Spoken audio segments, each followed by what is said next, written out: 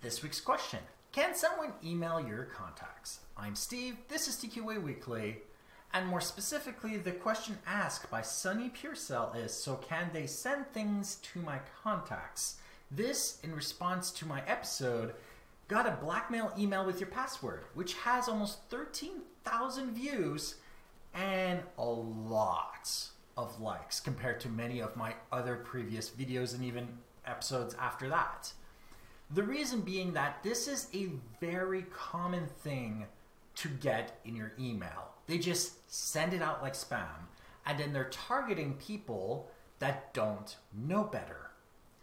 I'm going to do like I've done for the last few episodes, hoping that this method works to explain to you why they can, but you shouldn't necessarily worry about it. And we're going to start off with where your contacts are. We're going to focus, hyper-focus on your contacts, because this is what the question's about. Your contacts are probably stored on your computer, your laptop, your phone, tablet, or in a cloud, either as an encrypted backup or on an online service like Outlook.com, Gmail, and whatever. Needless to say, your contacts do exist somewhere. Can they gain the security to the point where they can get the information and use it? That is what we're going to focus on. Let's focus on the online part.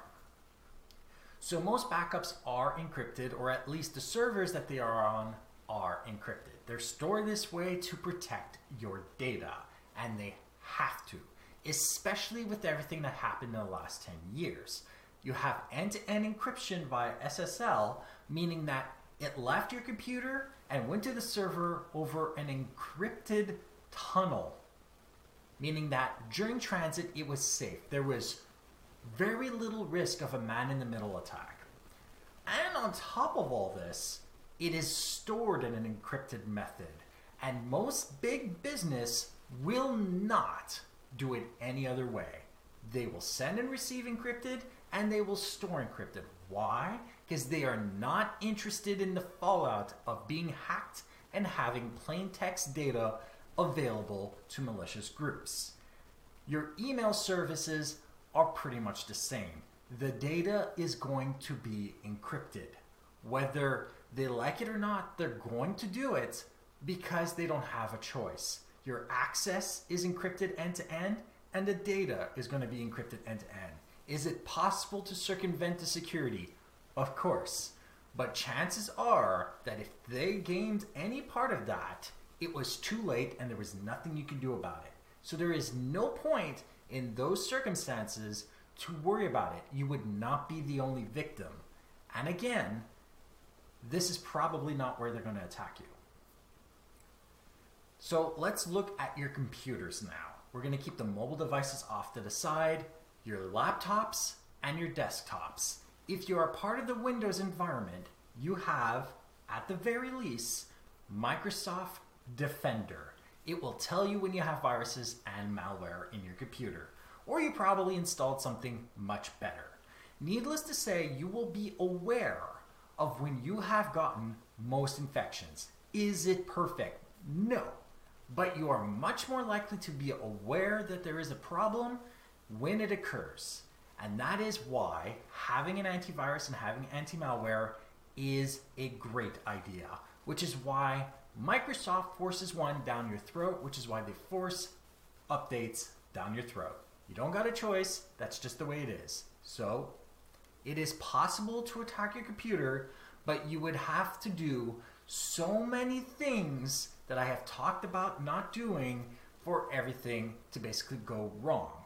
If you misbehave on the internet, download just about anything that you want and open attachments that you shouldn't, you can infect your computer, and yes, that data can be compromised. But most people don't even leave contacts on their computer unless it's a work computer or they just like that kind of thing. Your contacts are more than likely stored on a tablet, not really, or your phone. Now that would be the target that even I would aim for. Apple devices and Android devices, which are the most common, both have security issues to deal with, which is why Apple and Android always have updates.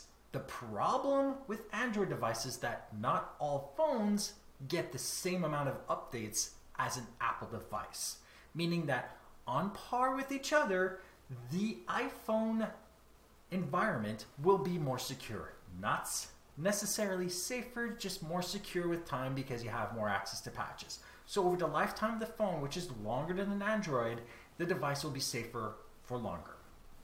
This being as long as you don't circumvent the Apple security inside it and basically root the phone yourself, so jailbreak. Now, in the case of both iPhones and Androids, you can get antivirus software to protect your device, and you would be notified when there is a problem. There is also the aspect of, if you are careful on the internet, don't open just about any attachment without checking, and on top of that, don't go to unsavory websites. You are more likely to be safe. And this means that the odds of you, if you're careful, getting an email where the threat of your contacts being communicated with is real is very freaking small. There were plenty of viruses capable of accessing the contacts of my computer when I was young to the tune of Microsoft itself and other companies being aware of this over 20 years ago. Is it possible? Yes. But this is a point of focus for most security. Making sure the contacts are safe. And of course, if your name is in a different contact book and some of those contacts happen to be your contact, it doesn't mean that you are responsible. So you have to take every threat with a grain of salt and keep in mind one thing before you ever think of paying a person. Don't feed the monster.